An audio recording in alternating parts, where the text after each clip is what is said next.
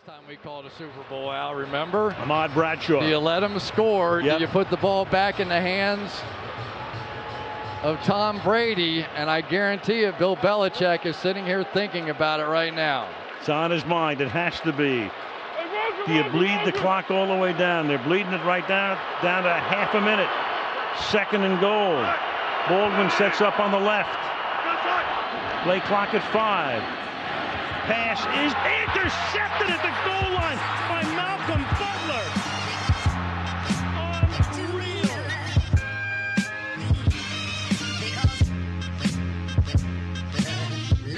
All right, welcome to Bigger Than the Game with Jeremy and Jose. I'm Jeremy Dove. I'm joined by the man, the myth, the legend, the hardest working man in show business, Mr. Jose Ruiz. What's going on, man? What's going on, Jeremy, man? How you doing, bro? I'm doing good, man. I'm pumped for this one, man. This is going to be good because this is one I've been waiting to talk about for a long time on this show. Okay. And, you know, when this episode drops February 1st, that'll be the 9-year anniversary of Super Bowl 49. The Marshawn Lynch game. That's what it's pretty much known as, like the Marshawn Lynch game. Or the Malcolm Butler game, no? I think people go to the Lynch day. I think it should be Malcolm Butler, but people go to Marshawn, I think. Yeah, and not getting that ball. Right, and as we should. And I think 97% of America was probably asking that question too. First of all, it's a great game. It's a great Super Bowl, one of the most classic endings, most controversial endings of Super Bowl history, whatever you want to call it, man. Two great teams, it's New England, right? Like, we were talking about the Patriots here. We're talking about that Seattle Seahawks team that, was on a really good run at that point in time, especially defensively, man. So it's a lot to unpack here, Jeremy, man. A lot of great players in this game, man. I can't wait to do it. So let me ask you, Jose, do you remember the first Super Bowl that like you watched, like clearly in your mind going back? What's the first Super Bowl like you remember? Oh man, I think the one like really invested in it, or just like that so you can like you remember, like it's not like foggy. It's like you remember like the game, like. The game. I remember parts of when I was a kid, like that Denver 49, I forget the Super Bowl, Denver 49ers, when 49ers blew them out. Is that Super Bowl 24? I think so, yeah. I remember bits and pieces of that. The first Super Bowl that I really like sat down, wanted to watch from like early in the morning was probably Super Bowl 35. Yeah, the Bills and Giants. Super Bowl 25. 25. Okay. That's the first one I knew I was watching. Right, which is a great game. Amazing game. So Super Bowl 25, I go a little bit, I'm more of Super Bowl 29. I'm a little behind you. Super Bowl 29 was the first one I remember. Like you said, that whole wanting to watch. I mean, it was a blowout. Yeah. It was the Niners-Chargers. So okay. It was a blowout, but that was my first time being like, oh, the Super Bowl and really like getting it. So a little bit behind you on that. But I got to ask you then, and we can definitely, there was great Super Bowls before Super Bowl 25, but is this the best Super Bowl you watched, Super Bowl 49? No, 25, to me, it's going to be hard to beat 25 for me, but this is up there. This is a top 5 for me for sure. This was a great game. Great game. Giants, New England, the first one was a great game, with David Tyree, and that was great. Super Bowl to watch. But nah, for me, Super Bowl 25 is my top one. And I think this is number one for me. Okay. Super Bowl 49, but 25, I didn't watch it live, but I've seen the game a million times, and we did it one of our early episodes on Super Bowl 25. Check the archives. Check them. So Super Bowl, I think this game is the closest comparison. Yes. Super Bowl 25 of so many levels, and I think because of what happened at the end, the game gets overshadowed. But this, to me, was the closest to a heavyweight fight And that's what Super Bowl 25 had, where it was just a knockout blow back and forth. Who can last the longest, take the other team's best shot. And that's what I think. That's why I love this game. This is the best Super Bowl that I've watched in my lifetime, Super Bowl 49 so far. Yeah, it's a great one, man. It's 100% a great one. Even just like, if you haven't watched the game, even if you look at just the highlights, it's like the highlights of the game, just it covers so much, man. And we'll definitely dive into this game obviously in a little bit, but it started off slow, and then that second quarter came in and it just picked up, man, and both offenses really, started to take off, and it was just like some good hitting there, man. Great, like I said earlier, great players, man, Hall of Fame players on both sides of the ball for both teams, man. It was a really exciting game. I couldn't wait to watch this game either, because again, we saw what Seattle did the year before to Denver, you know what I mean, and that great defense and that performance, and I just couldn't wait for them to play Tom Brady in that big stage and see what they were going to be able to do. And again, it was not disappointing. So let me ask you, what makes a great game for you? It could be a few things, man. Like, I think obviously the game has to be back and forth, right? Like, it has to be a few lead changes in there. And it has to be, again, like, and I don't mean like just at the end of the game. I mean like throughout, like, adjustments made at halftime, like, both teams come out in the third quarter to do this and do that. Like, I think for me, it has to have a bunch of lead changes. I think also it's really easy to go with like, oh, the underdog playing like the champion. And, I that's great. I love watching those games. I think everybody likes watching those games, but I love watching two great teams play each other and look. And obviously we're both probably the same way there. I mean, if you're listening to this podcast, you're probably the same way as well. And I just like watching like schemes and great coaches, because this, both coaches, I think head coaches were great as well, obviously in this game. And I just think two really great teams going at it, doing what they do best, each of them, and seeing who can come out on top. I think for me, that makes a great game at any time. No, I agree with you. What about you, Devin? Yeah. I agree, and that's why I think this game is better than the Patriot Falcon game. That's because, I mean, a great comeback can make it a great game, but if you're looking at what I want, the close back and forth, that'll always top a great comeback, in my opinion. And I think that's why this game is over that game. In my opinion, this is the best game of the 2010s in the NFL. And I think it's the most important game, because I really do feel like these teams at this point who won this, they were fighting for who will be the team of the decade. Right. And I agree. I agree with that. Like, I think, and we saw what happened after this game, right? And, obviously we were looking back at it 10, almost 9 years later, right? Like, we saw what happened with these teams and how one team continued to ascend and the other team, that last play, just broke the Seahawks. Like, you know what I'm saying? Like, and, we'll get into all of that, but yeah, if the Seahawks win this game, man, it's history is a lot different in NFL, and I don't think it was stopping there either with that team. So this game, the Falcons Patriots game was great, but again, a big comeback like that means one team collapsed. Like, you know what I'm saying? Like, so that's not like great to me. Like, I need to see, again, you talked about those heavyweight blows going back and forth, man. I need to see that. What makes a great fight, right? Like the same thing. If you want to use that analogy, it's like two boxers going at it, throwing punches at each other, hitting each other. You know what I'm saying? Maybe a couple knockdowns each. That's a great fight. This is what the equivalent of a great fight is in terms of like the NFL play. No, and I think you're right. And I think this is probably, I know the eras are different. It's 2015 compared to, well, the 2014 season, but the year 2015 compared to the 90 season and the game played in 91. So two different times, but only with the Super Bowl 25 Buffalo, and we know that was a great game plan. The time of possession difference was just so big that you didn't get a chance to see like Buffalo's offense much, which was by design by the Giants, and Parcells and those coaches. So great job by them. But I think what I would give Super Bowl 25 an edge on, though, no turnovers in that game, right? Which is impressive. Like that's a clean game. Yeah.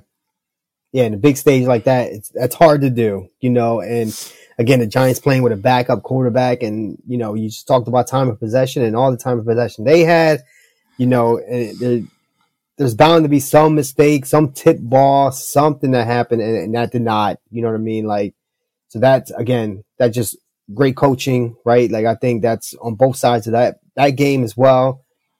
And so there's no coincidence that game was played so clean. Mm-hmm. So what was interesting though, when you look at it, because it's easy in hindsight now, we look at Tom Brady and those Patriots and he's the GOAT and he's anointed. Right.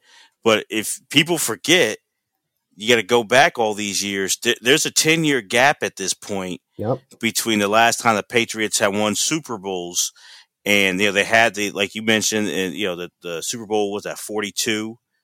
With the Tyree catch and them losing that game. And then 4 years later, they lose again to the Giants with the Manningham catch.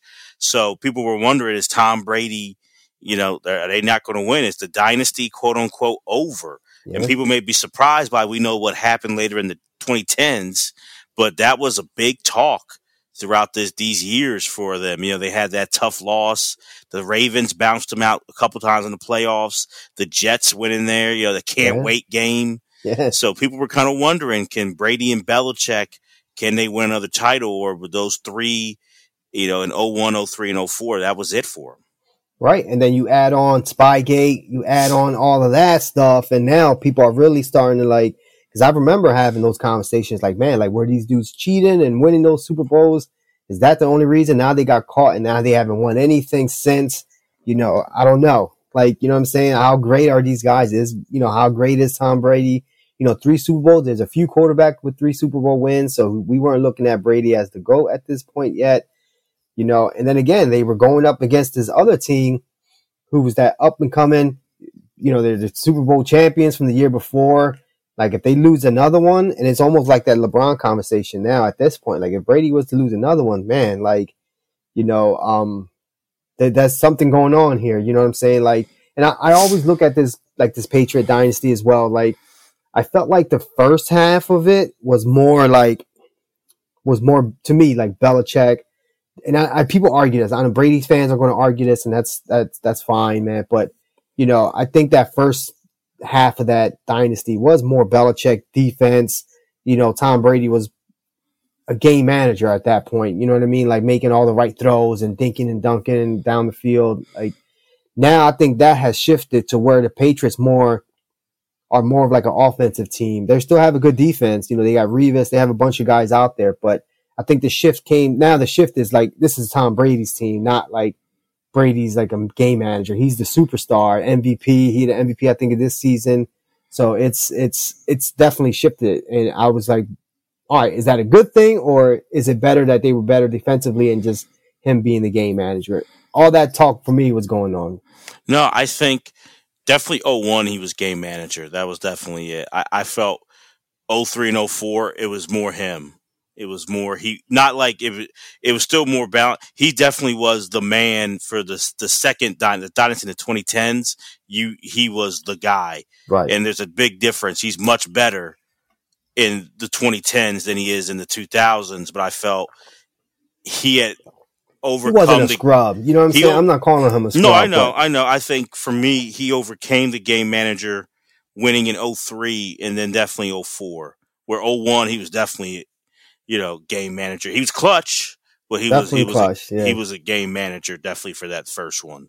But I don't think you're off. I don't think people probably would debate you. Some would totally agree with you. I think it's a good conversation, because there's definitely a big gap, a big difference in what he was at this point, as a quarterback compared to 2002, Right. And that's fine. I was his third year in the league, so he's going to grow and get better. But no, I think it's interesting. And you mentioned Spygate, a big part, these playoffs were very underrated how great of a postseason this year was. Yeah. Because you look at the NFC was crazy. The wild card, remember, it was first you had the wild card with Detroit at Dallas, and there was a botch call at the end, and Dallas wins that wild card game. You go to divisional, you got Dallas at Green Bay, and that's the infamous Des Bryant catch. And then the championship game, Green Bay at Seattle, you get the whole Seattle with that crazy comeback and all those things. So that's the NFC. The AFC was impressive with New England coming back against Baltimore twice, being down 14. Yep. Which that's the game I love to do. That's such a great game itself. That's a great game. Yep. That was a great game. Yeah, great comeback. Yeah. Patriots had that. They were coming, man, for this season. You know what I mean? Like, they had a couple comebacks, and even throughout the season, man, they were definitely they were playing, man. They had Gronk back this year. Like, he was injured the year before that. So, you know, that Baltimore game though was a great one. So that was, but then the championship game was the infamous Deflategate. So it's funny you mentioned Spygate, but another gate still winds up following them. And what maybe was like one of the most bizarre Super Bowl week, like that 2 weeks between the Super Bowl I've ever seen, with Bill Belichick going down like a day early and giving like, it's almost like he was Joe Pesci and like My Cousin Vinny having to like defend like his team. And it was like so weird, but like that Deflategate still followed.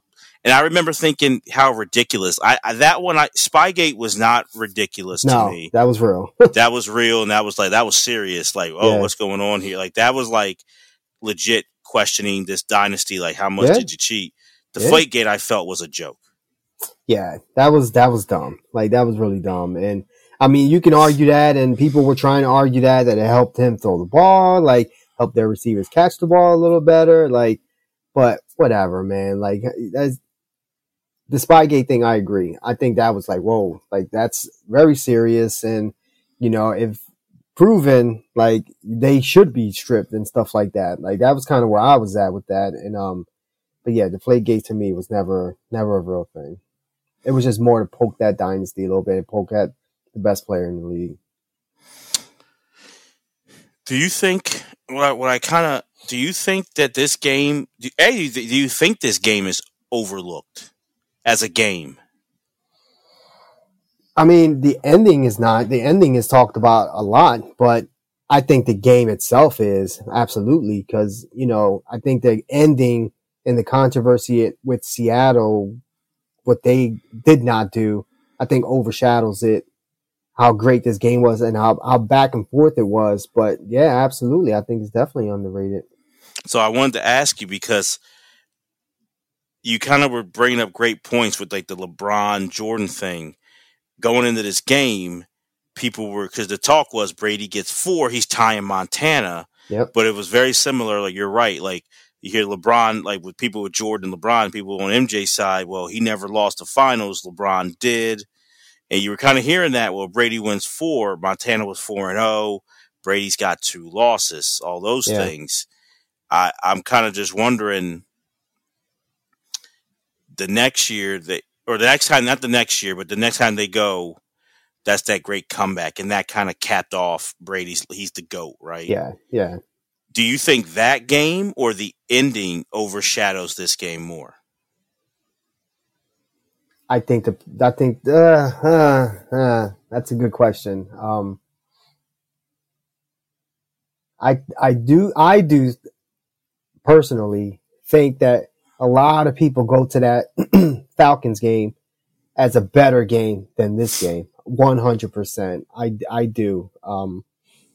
But I still think this ending, if you know, and again, we'll get to the fourth quarter and all of that, but, you know, say Seattle runs it in, you know what I mean? Like, and ends the game pretty much at that point. It was like 20 something seconds left.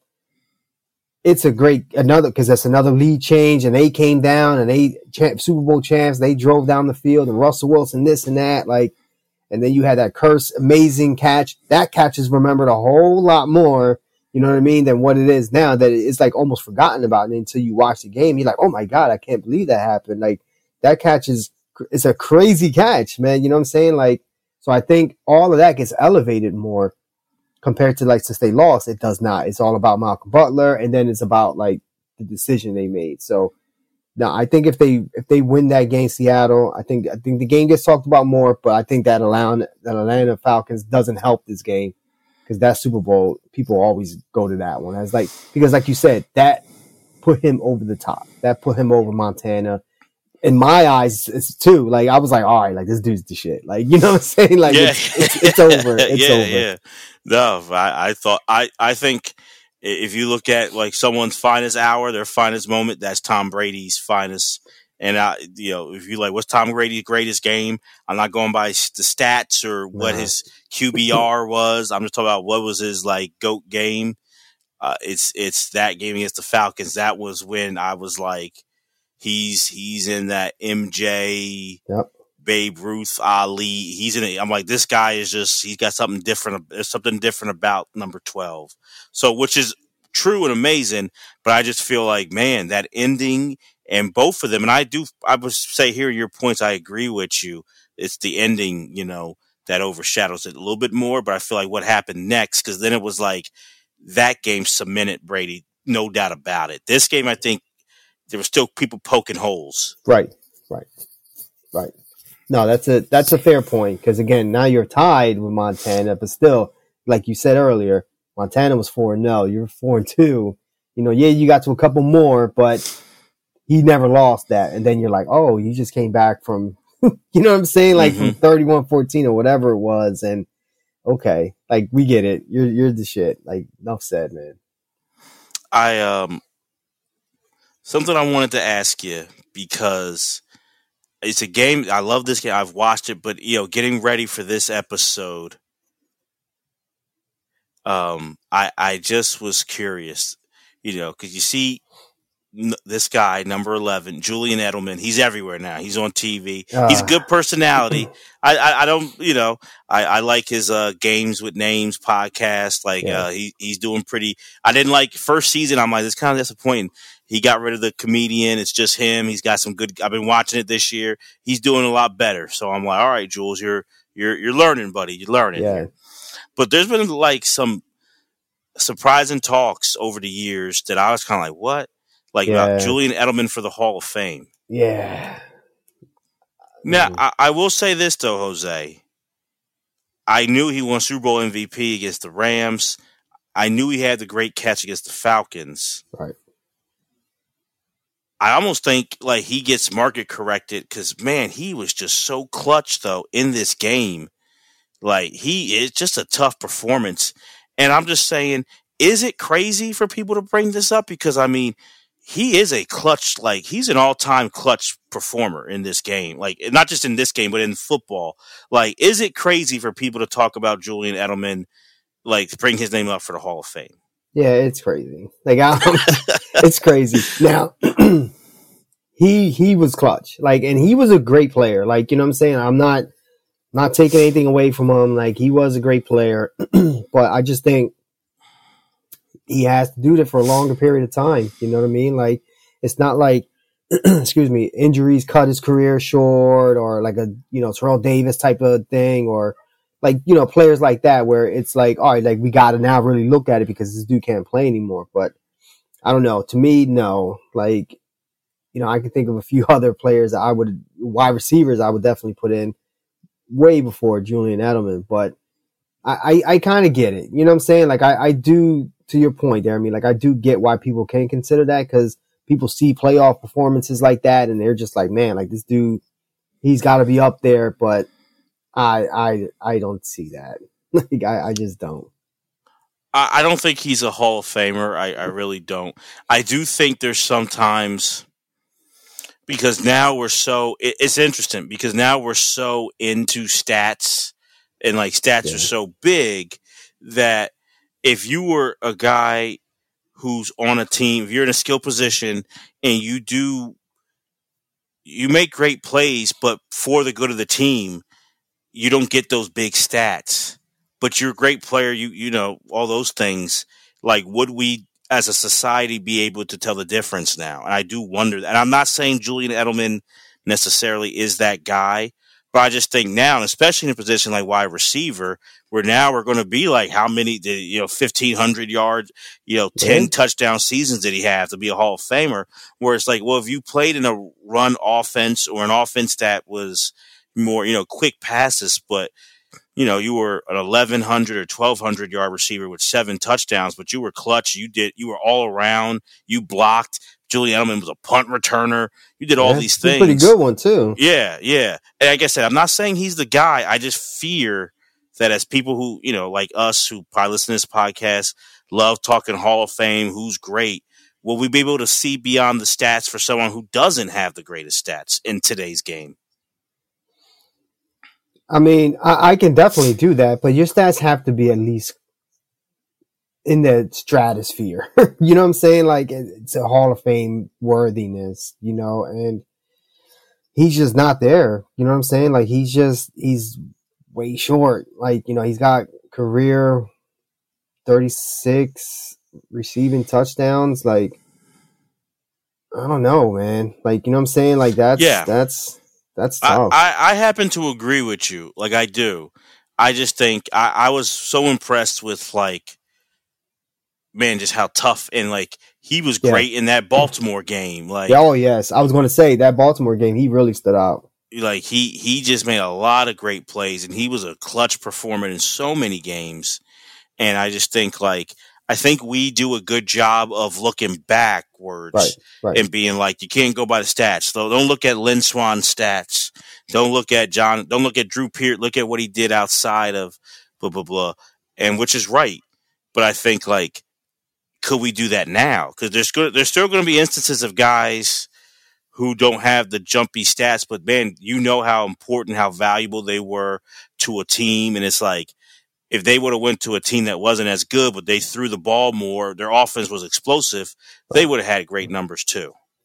Yeah, no, I think it is easier to do that for the guys who played back in the day. You know what I mean? Like, to your point earlier, like a more run heavy style of play, and this dude still put up some decent numbers, but nothing compared to like what these guys are doing today, or even in the last 20 years. You know what I mean? But I just think he is in this system today. You know what I'm saying? He's in a pass heavy, you know, the Patriots. I know they, you know, at this, you know, especially this year with LeGarrette Blount and a bunch of other running backs that they had, they were, you know, a pass first team, especially with guys like, you know, Edelman and Welker, where they were hitting those like 5 or 6 yard routes and like those little short dink and dunk passes that he caught a lot of balls. You know what I mean? But he was still playing in this system, well, in this era where it was still first. You know what I'm saying? And I'm not saying New England was, but for a while there they were. They were pass first.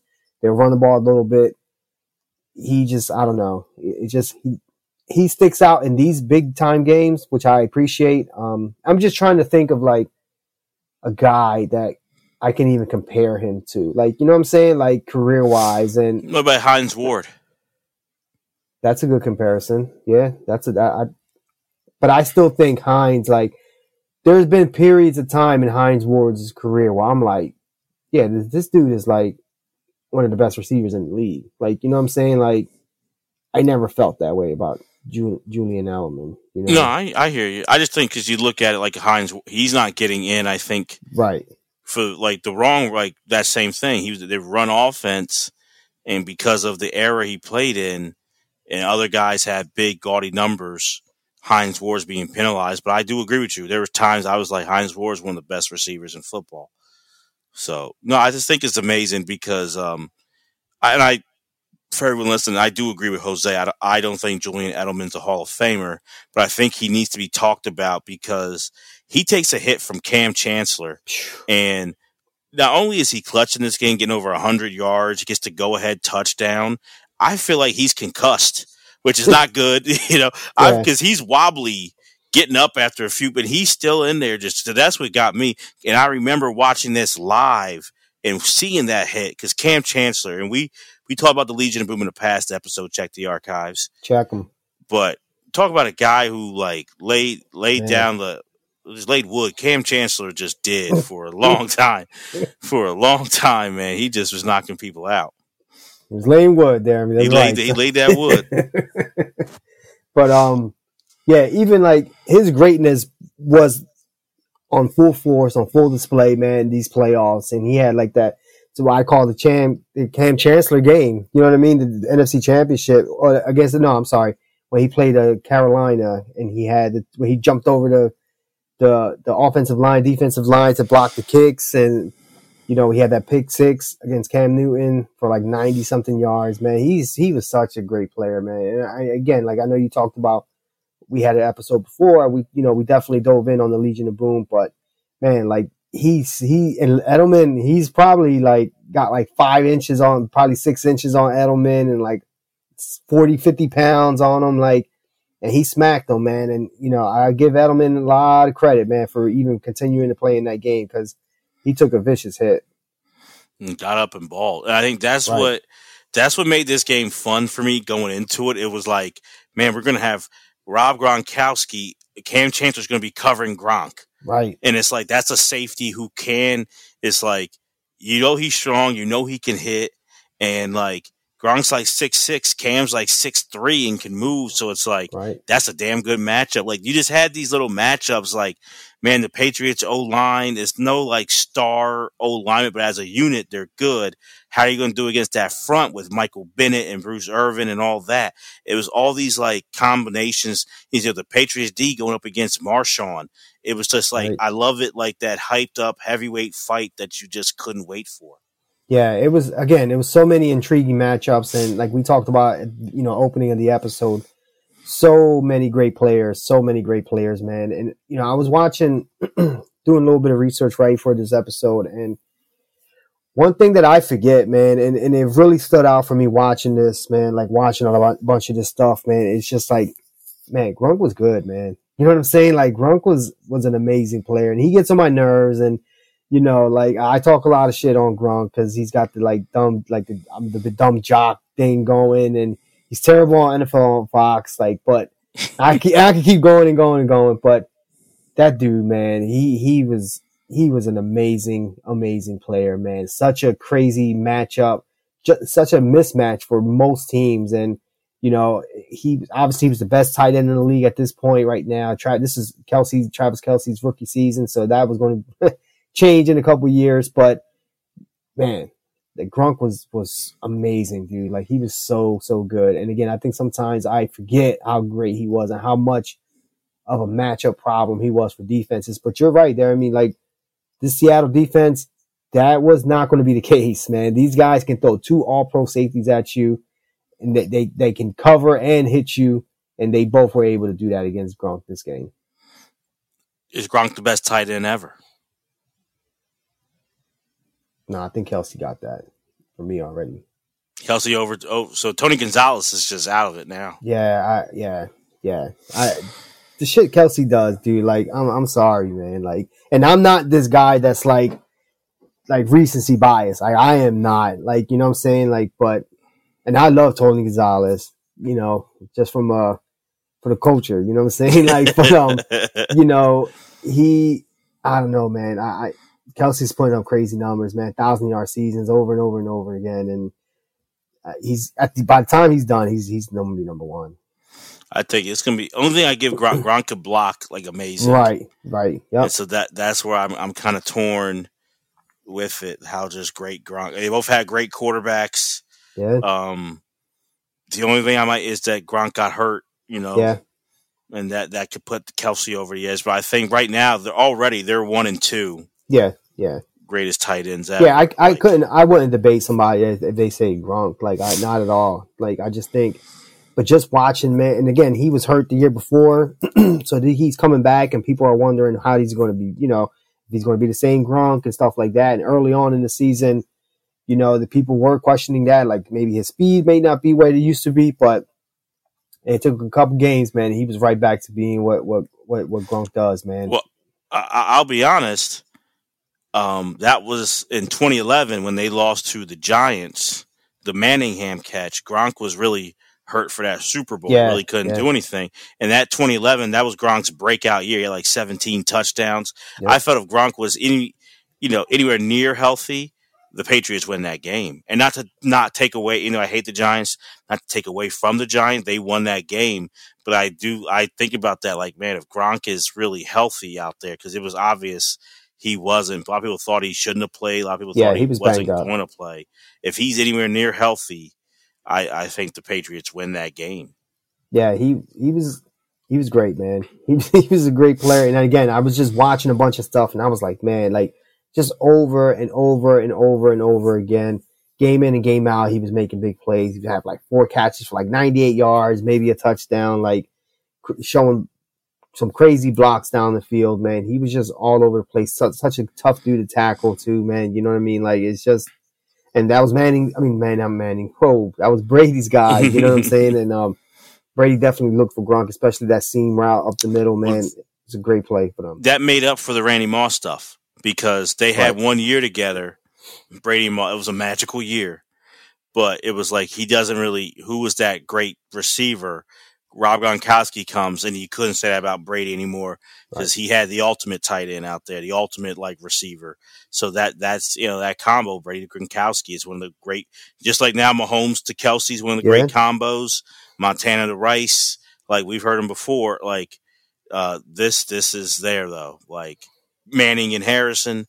I'll fill in the Manning line for you. Yeah. So like since we have all that, like Brady to Gronk was such a great combination to see. And they in the 2010s, I love seeing those guys do what they did.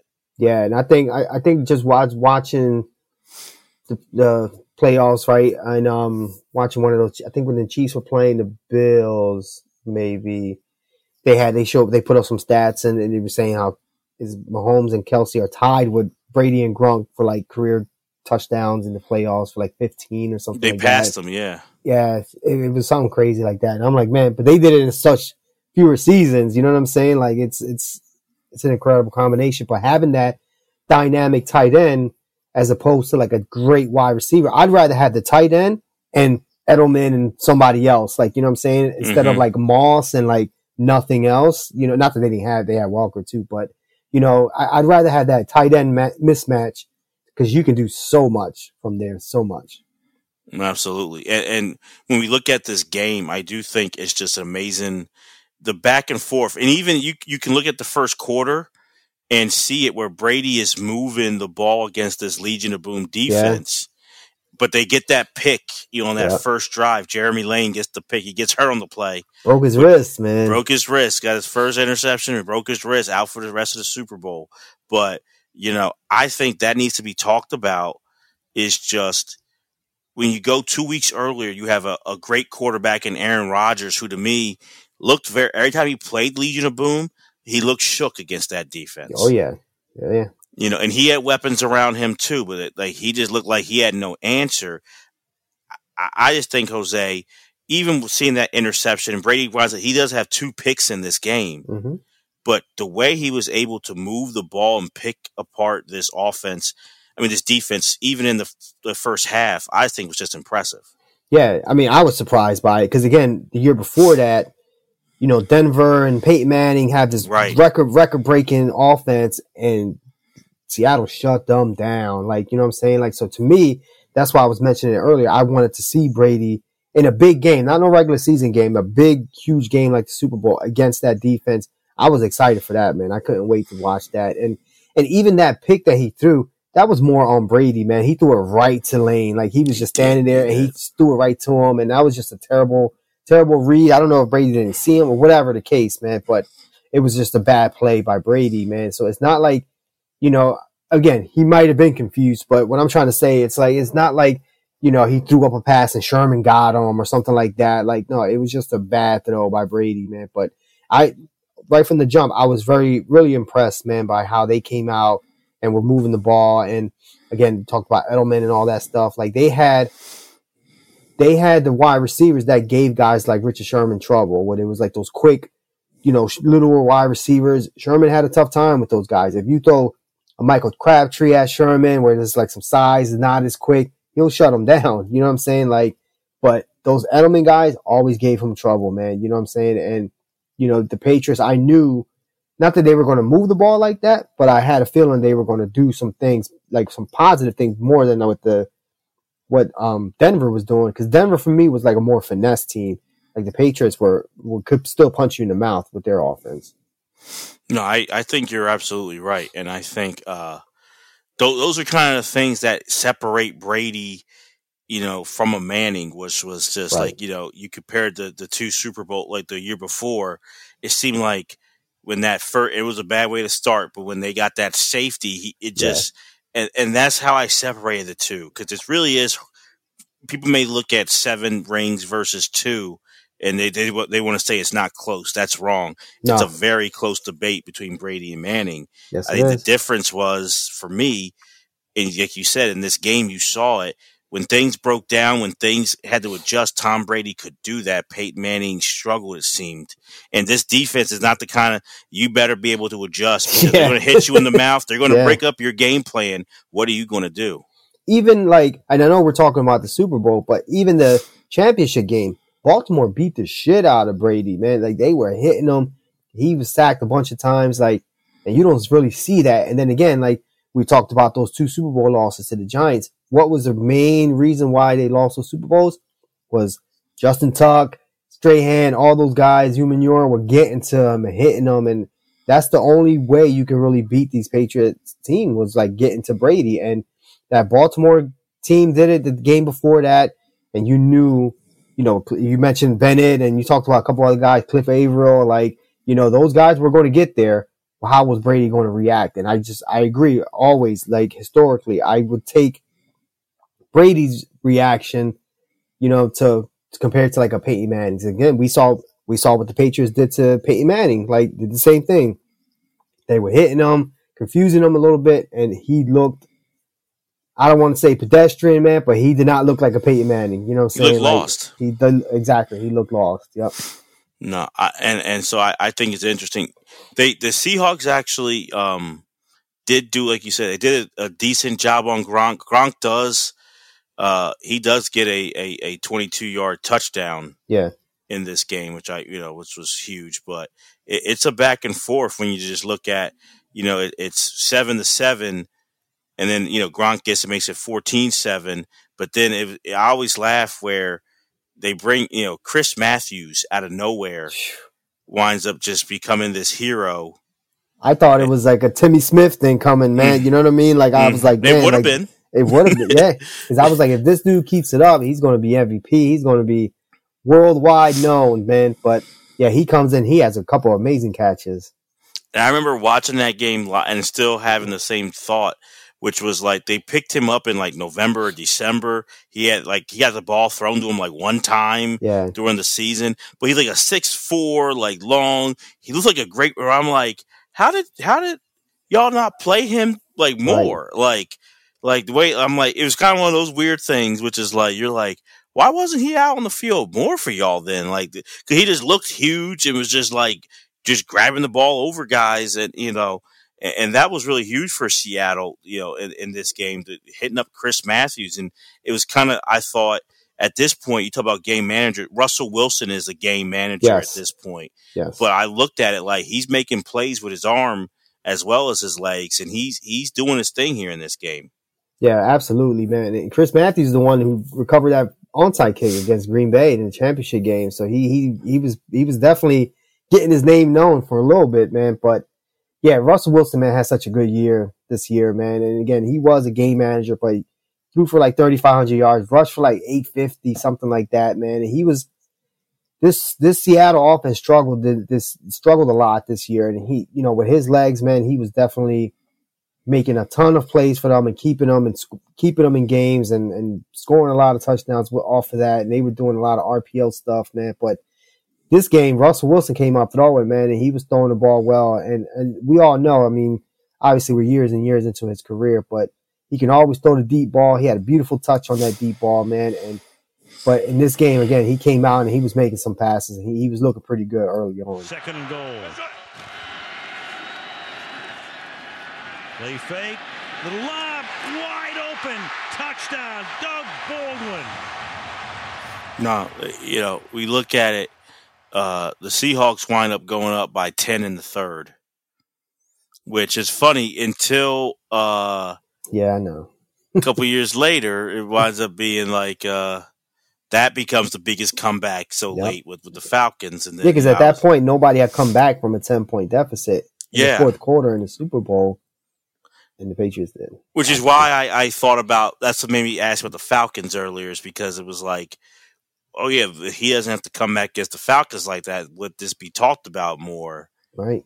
For a while. So, like, it just was like, Because it was looking like, man, 24-14 against that defense. Against that defense, yeah, it was impressive. And for those listening on our YouTube page, we're going to rewatch the fourth quarter so you can see all that. But when Brady comes back, he hits Amendola to make it 21-24. No. What's your thoughts on that? On Amendola? Yeah. He's another one of those guys, man, that he's a great punt returner. I think he led the Patriots, in career punt return touchdowns or whatever it is. But he's just another one of those guys, man, another one of those tough guys that, they always find. He's a little quick wide receivers that can get in and out of their routes pretty quick. You catch a 4-yard pass, take it to have it extend it to 15 yards, them yak yards, man. He was just another tough, good wide receiver, and I know he went to other places and wasn't as good, but in this system, he played really well. He really did. He better than what I thought he would. I remember him being on Hard Knocks for the Cowboys back in 08. Yeah. And it was just he was one of those stories, is he going to make the team? And then it's just man, you see Danny Amendola, yeah, did he play for the Rams too or something like that? Yeah. And it's in two of the great Super Bowls of all time, he's got clutch moments here. So, yeah, it was big for him. But they hit Amendola.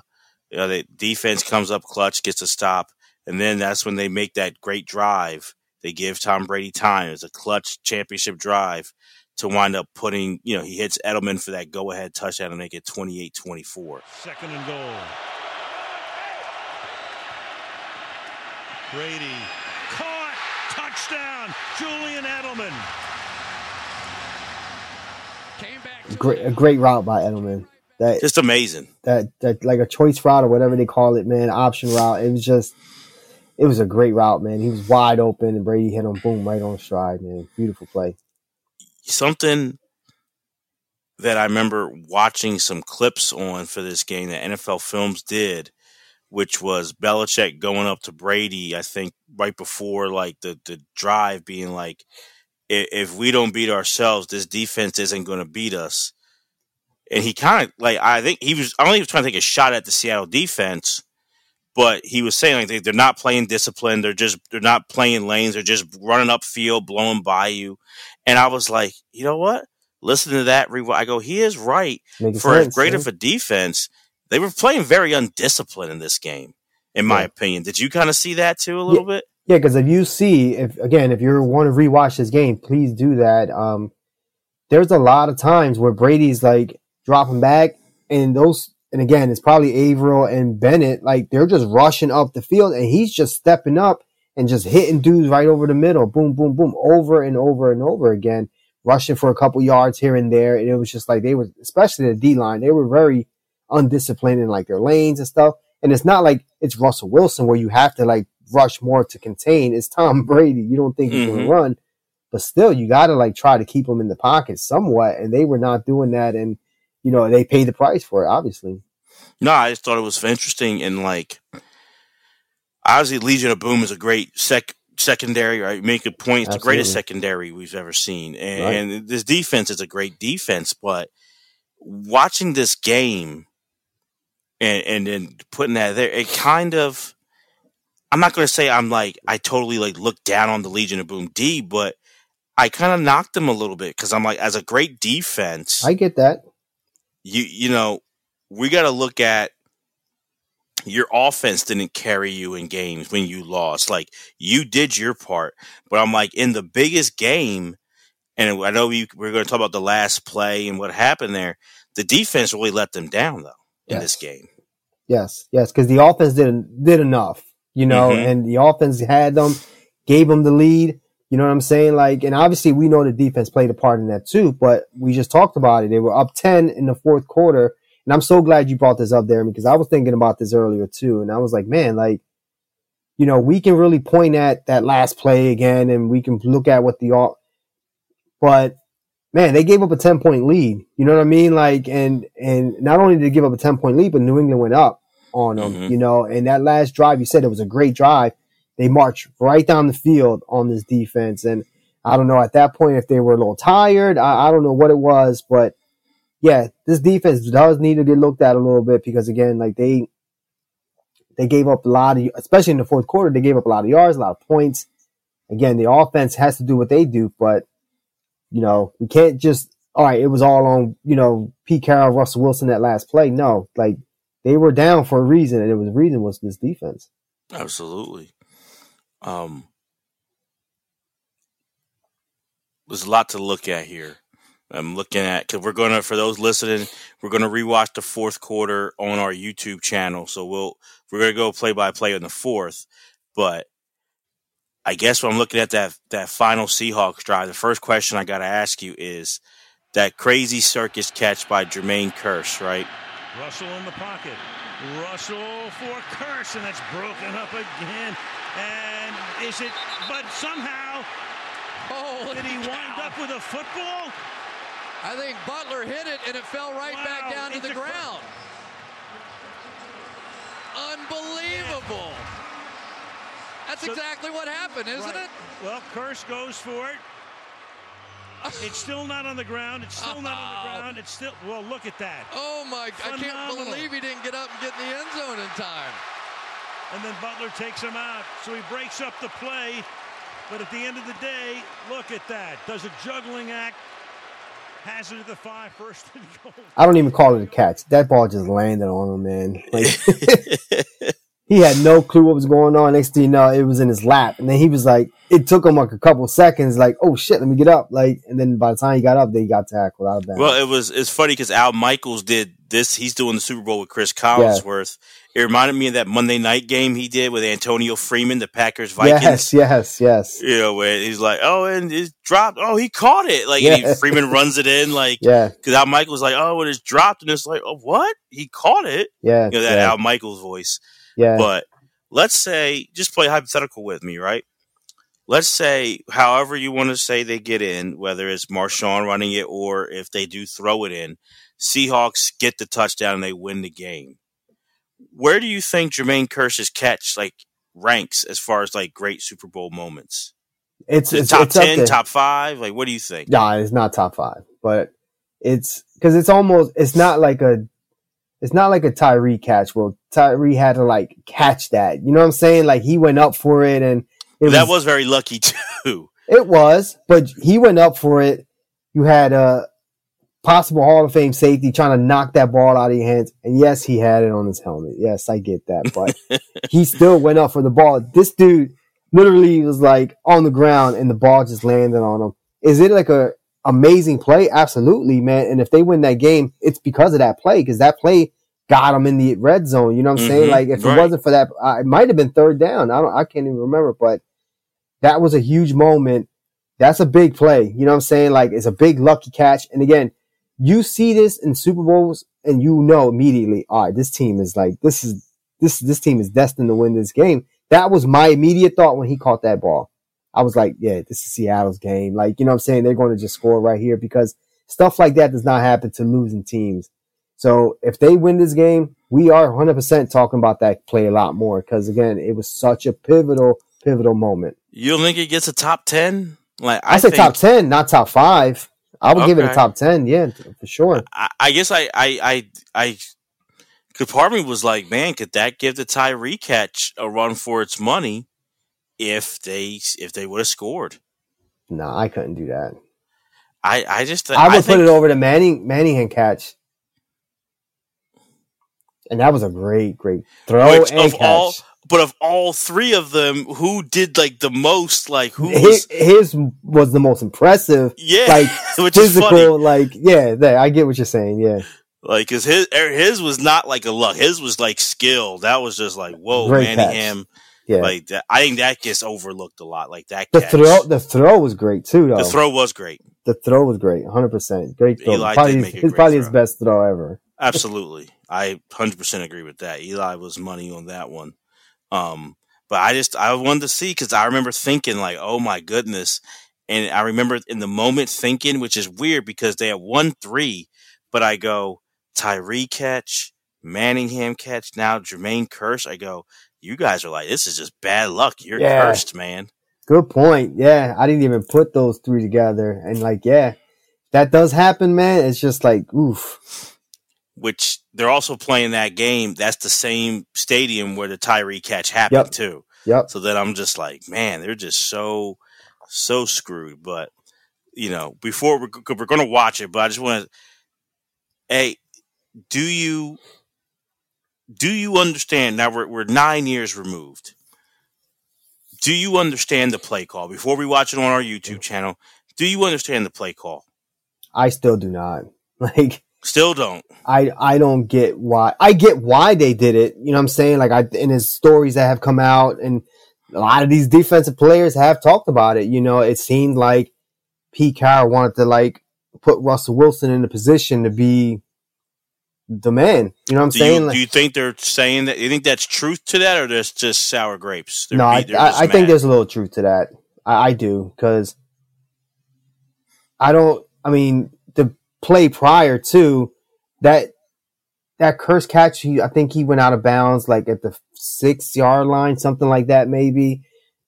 That next play they gave it to Marshawn, he gains like 5 yards. You know what I'm saying? Like, and Marshawn had like 13 touchdowns this season, ran for like 1,300 yards. Like, that was your guy. That was what you predicated your offense around. Like, play action, RPO, all of that was based off of what Marshawn Lynch did that season. And like, I just don't get it. Like, I don't understand why he called a pass on that play on the 1 yard line and I understand. I don't think they had, I'm trying to remember now. I'm not sure if they had timeout. I know New England had 2 timeouts, but I don't know if Seattle had any timeouts. And Seattle, I think maybe had 1. Then you can't call a pass there. I'm sorry. You just can't do it. But it makes sense to me that, you know, Pete Carroll's got this young guy. He wants to, like, elevate him and have him become, like, the leader of the team, because at that point he was not. You know, it was all those defensive guys, man, and Marshawn Lynch. You know, I don't get it, man. I don't get it. They try to pick play, Al. They tried to go here, but he beats him to the punch. And I'm sorry, but I can't believe the call. Me neither. I cannot believe the call. You've got Marshawn Lynch in the backfield. You've got a guy that's been borderline unstoppable in this part of the field. I can't believe the call. What about you? I never knocked it. I don't knock the idea of a pass. I don't.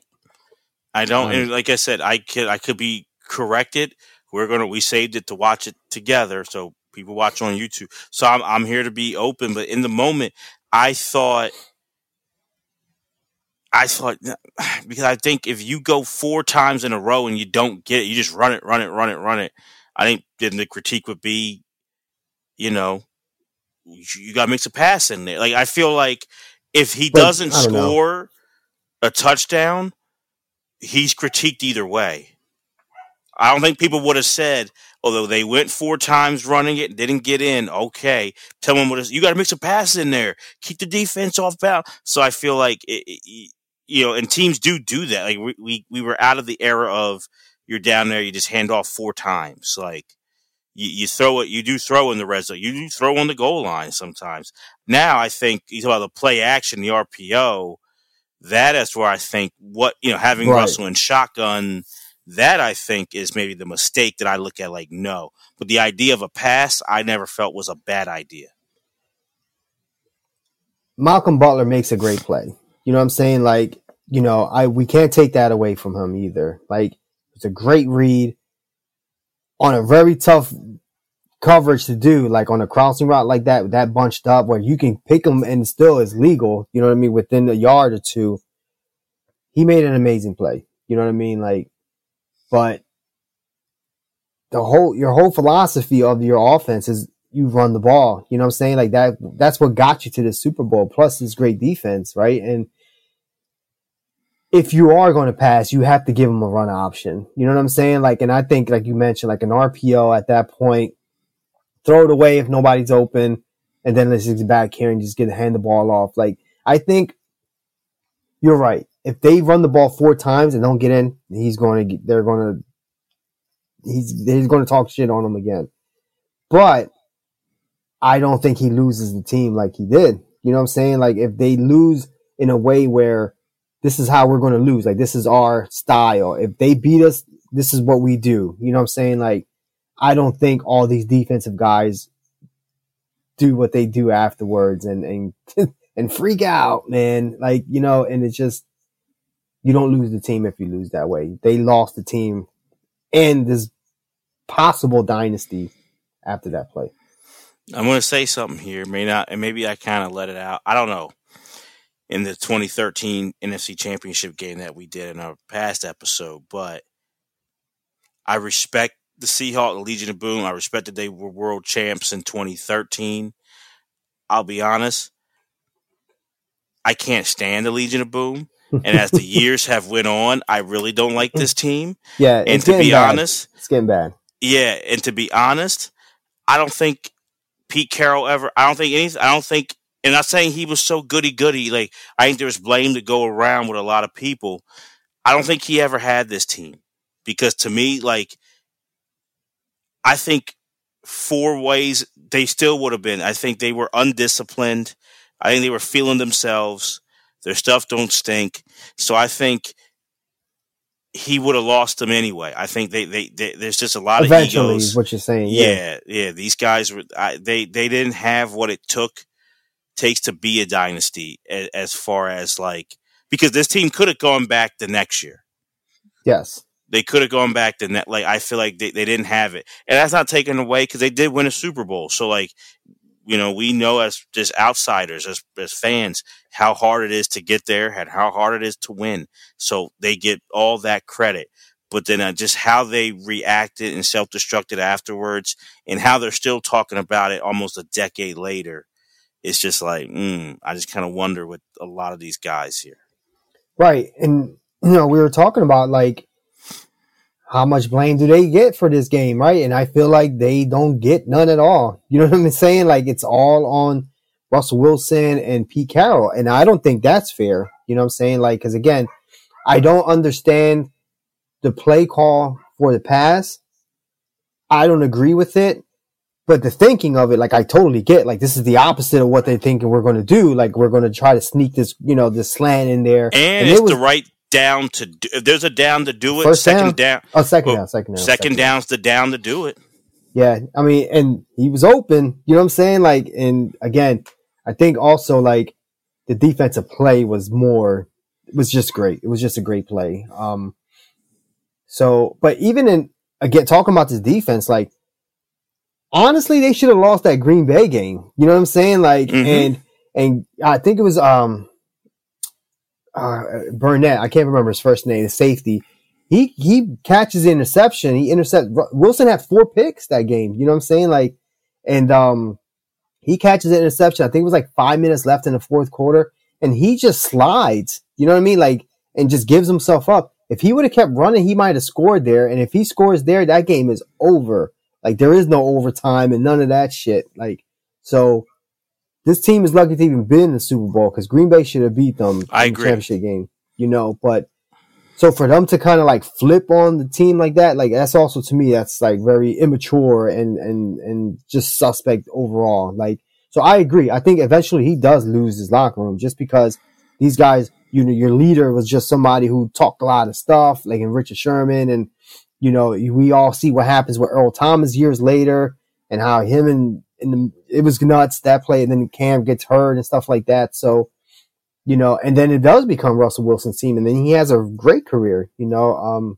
I'm a Russell Wilson fan. I know in Denver it's kind of ain't working out, but I was, at this point in time, I was a fan of his because he was carrying that offense, him and Lynch. But so yeah, I agree. I think eventually he does lose his team. It does not. It was just after this play, it was expedited. You know what I mean? Like by like times 10. And I don't know if they were just waiting on something, but it just got bad quick. And that's why I love doing this show, because I think no one talks about that at all. And to me, and they're getting away with so much, this defense. Yeah. And don't get me wrong, there's guys who are going to be in the Hall of Fame on that defense, but they're getting away with so much because they played undisciplined. And people you could check the tapes. Bill Belichick says it. If you don't make mistakes, you're going to beat this defense.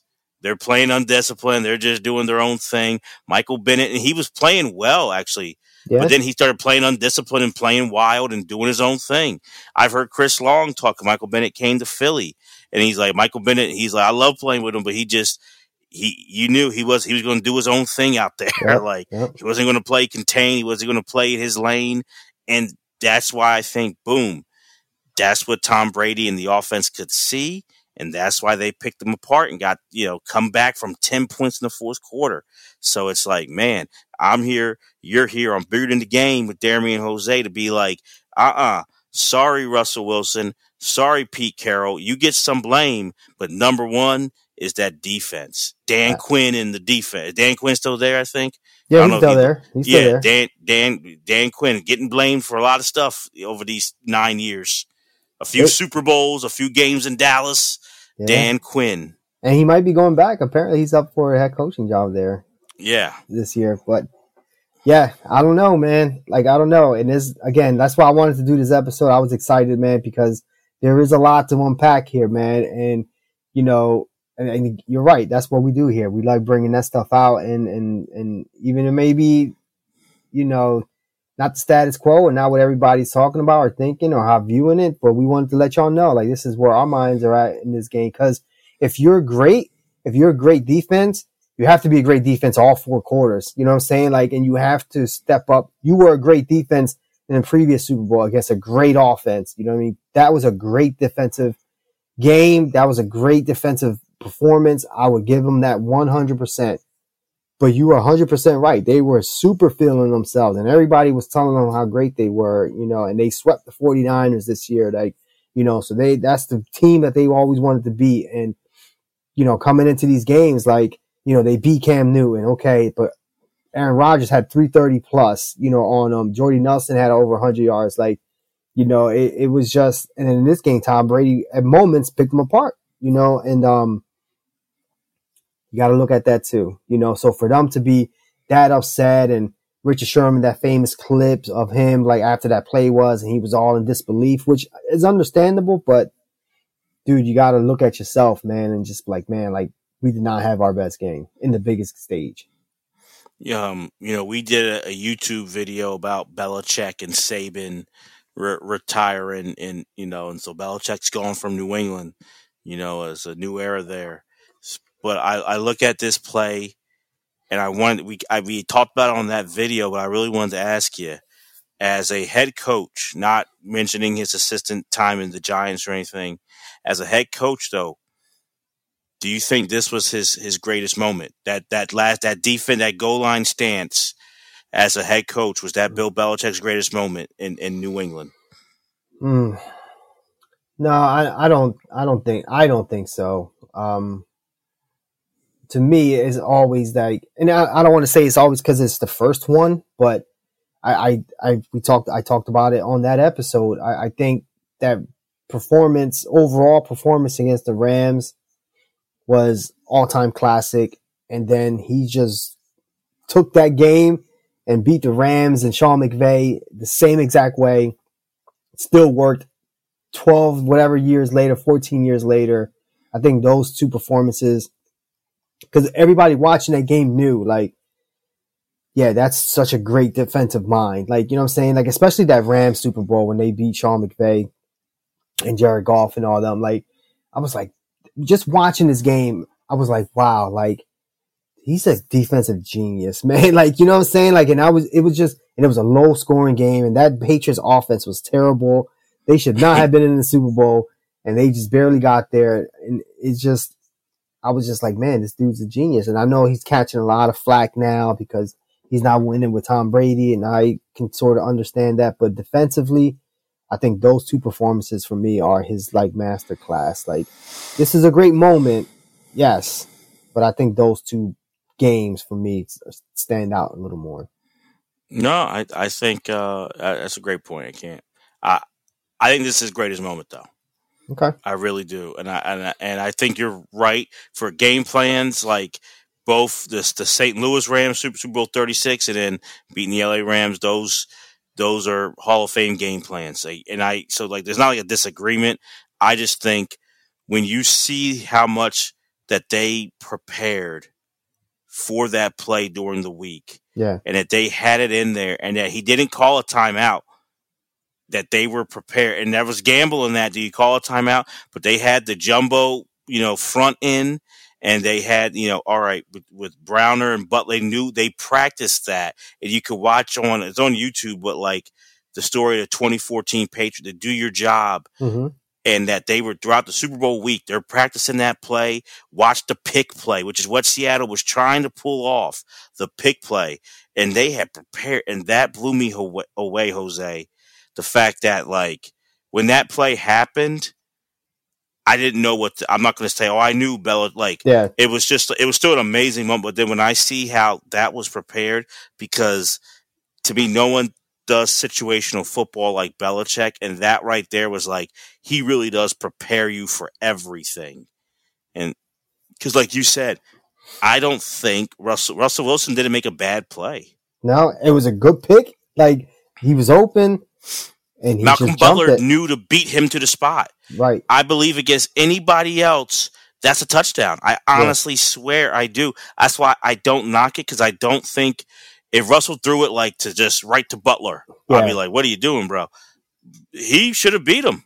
He was beat. He had him beat. Malcolm Butler just knew what to do. And he also had Brandon Browner, who was a 6'3", 220 corner who like held it up. He was strong enough to do that. Anybody else, that play works though, man. Like, I just think that moment, that just for a moment, like the game plans, you're right. But that moment, I just still get impressed by that. Like, man, like that's great players and great coaching come together. You get that greatness. Absolutely. And then that's why I get so frustrated when people talk about, Belichick without Brady is, your average coach. And I just, it's so frustrating because he's just the total opposite of that. Like, they needed each other. And, there were moments where Brady was maybe not at his best, and it was some defensive greatness from those Patriot teams, and not just this game, but other games that I mentioned, and even like, just other games, man, like that got him, that Bill Belichick and his greatness put him in position to win the game. It's frustrating to hear. No, I hear you. My final question for you is, positive or negative, whose legacy do you think has been most affected by this game? I say anyone in a positive involved way or a negative. Whose legacy is most affected by this game? I'm going to say positive. I'll give you two. I'll give you from one for each. I'll say positive. We talked about it earlier. I think Tom Brady, for like the positive side, like where that put him at, and how we looked at him after. Again, we talked about that 10-year gap, and we were like, oh no, like this dude is the best. Like, what I'm saying? Now he's tied, and Super Bowl wins with Montana, things like that. I think positively that bumped him up big time. You know what I'm saying? Like, it's because we talked about it, like all the talk that was going before that. If he loses this game, man, it's just his career is completely different. Even if he wins the next couple, it's different. So for me, on a positive note, I think Brady, boom, that's for me, that's an easy one. On a negative note, I think it's Pete Carroll. You know what I mean? Like in that decision that was made, and right or wrong, you were on one side of the fence, I was on the other side, and I think you can't argue with both arguments. You know what I'm saying? Like, I think they're two good arguments, but it's ultimately, it was it's not like he called the play, I don't think, but he's the head coach and that play was called. And if they win that game, now that's 2 Super Bowls for Pete Carroll. You know what I mean? He's beaten Belichick in one, so what do we look at? How do we look at Pete Carroll as, like, I'm not saying like an all-time great coach, but 2 Super Bowl wins, and who knows what happens the next season. We talked about they could possibly get there again. I think negatively, it really impacted Pete Carroll. What about you, Jeremy? I looked at the negatives, honestly. I looked at, and you brought up Pete Carroll. I was going to go, Pete Carroll's I think there's tied. No, actually, no, I take that back. I think Pete Carroll's a great answer, but I'm going to go Russell Wilson, because you brought up what's happening in Denver, and it hasn't gone great. And I think if he has back-to-back Super Bowl winner, even what happens in Denver, he's a Hall of Famer. Right. I got you. Like he's in there. Even if Denver is what it is, it's like he won back-to-back. So yeah, he's a Hall. Now it's like he very well could have played himself out of the Hall of Fame. Yeah. With what happened in Denver. So it's up in grabs. But something we've been talking, just kind of hit me is I'm going to go with the Legion of Boom defense because even though we saw how they played in this game, if they win this game in this 2-year span, that means that they beat Peyton Manning, Brady, and Rodgers. So honestly, the 3 best QBs of that generation you beat in big moments. And I think that would be something to like really hang your hat on if they would have won this game. Like to argue for great defenses, not just of all time. All time, yeah. To beat Manning, especially the way they beat Manning, Rodgers the next year in the championship game, and then Brady, because you can't argue that those are the 3 best quarterbacks of that era. Yeah. So it's like, man, they beat all 3 of them. That would have been impressive. Yeah, and I think to be a great defense, you need you get the Super Bowl, you may need another one. You know what I'm saying? Like to be like an all-time great defense. I know we talk about that 2000 Bucks team, and I know they have the one, but we consider that an all-time great defense. I don't care, but to be compared to like those Steel Curtains and all those Dallas Doomsday, like you need more than one. I feel like that would have put them in that conversation with the Baltimore Ravens. Like, you know what I'm saying? Like they got a couple, and that puts that Legion of Boom up there, all-time great, cemented. The loss, that does not happen. They had a good run. They had a great run for a couple years. You know what I'm saying? Like, so it's huge, man. And I agree with that. Those are 2 good ones for sure. No, so we're going to go hop on over to our YouTube channel, and we're going to rewatch the 4th and kind of give our breakdown there. But this podcast episode, this was a lot of fun, Jose. And for those listening, please like, subscribe, comment. Follow us on Twitter, Instagram at Bigger Game Pod. And also you can follow us on our YouTube channel, Bigger Than the Game with Jeremy and Jose. But for my tag team partner, the man, the myth, the legend, Mr. Jose Ruiz, I'm Jeremy Dove. Thank you guys for listening to Bigger Than the Game with Jeremy and Jose. Peace.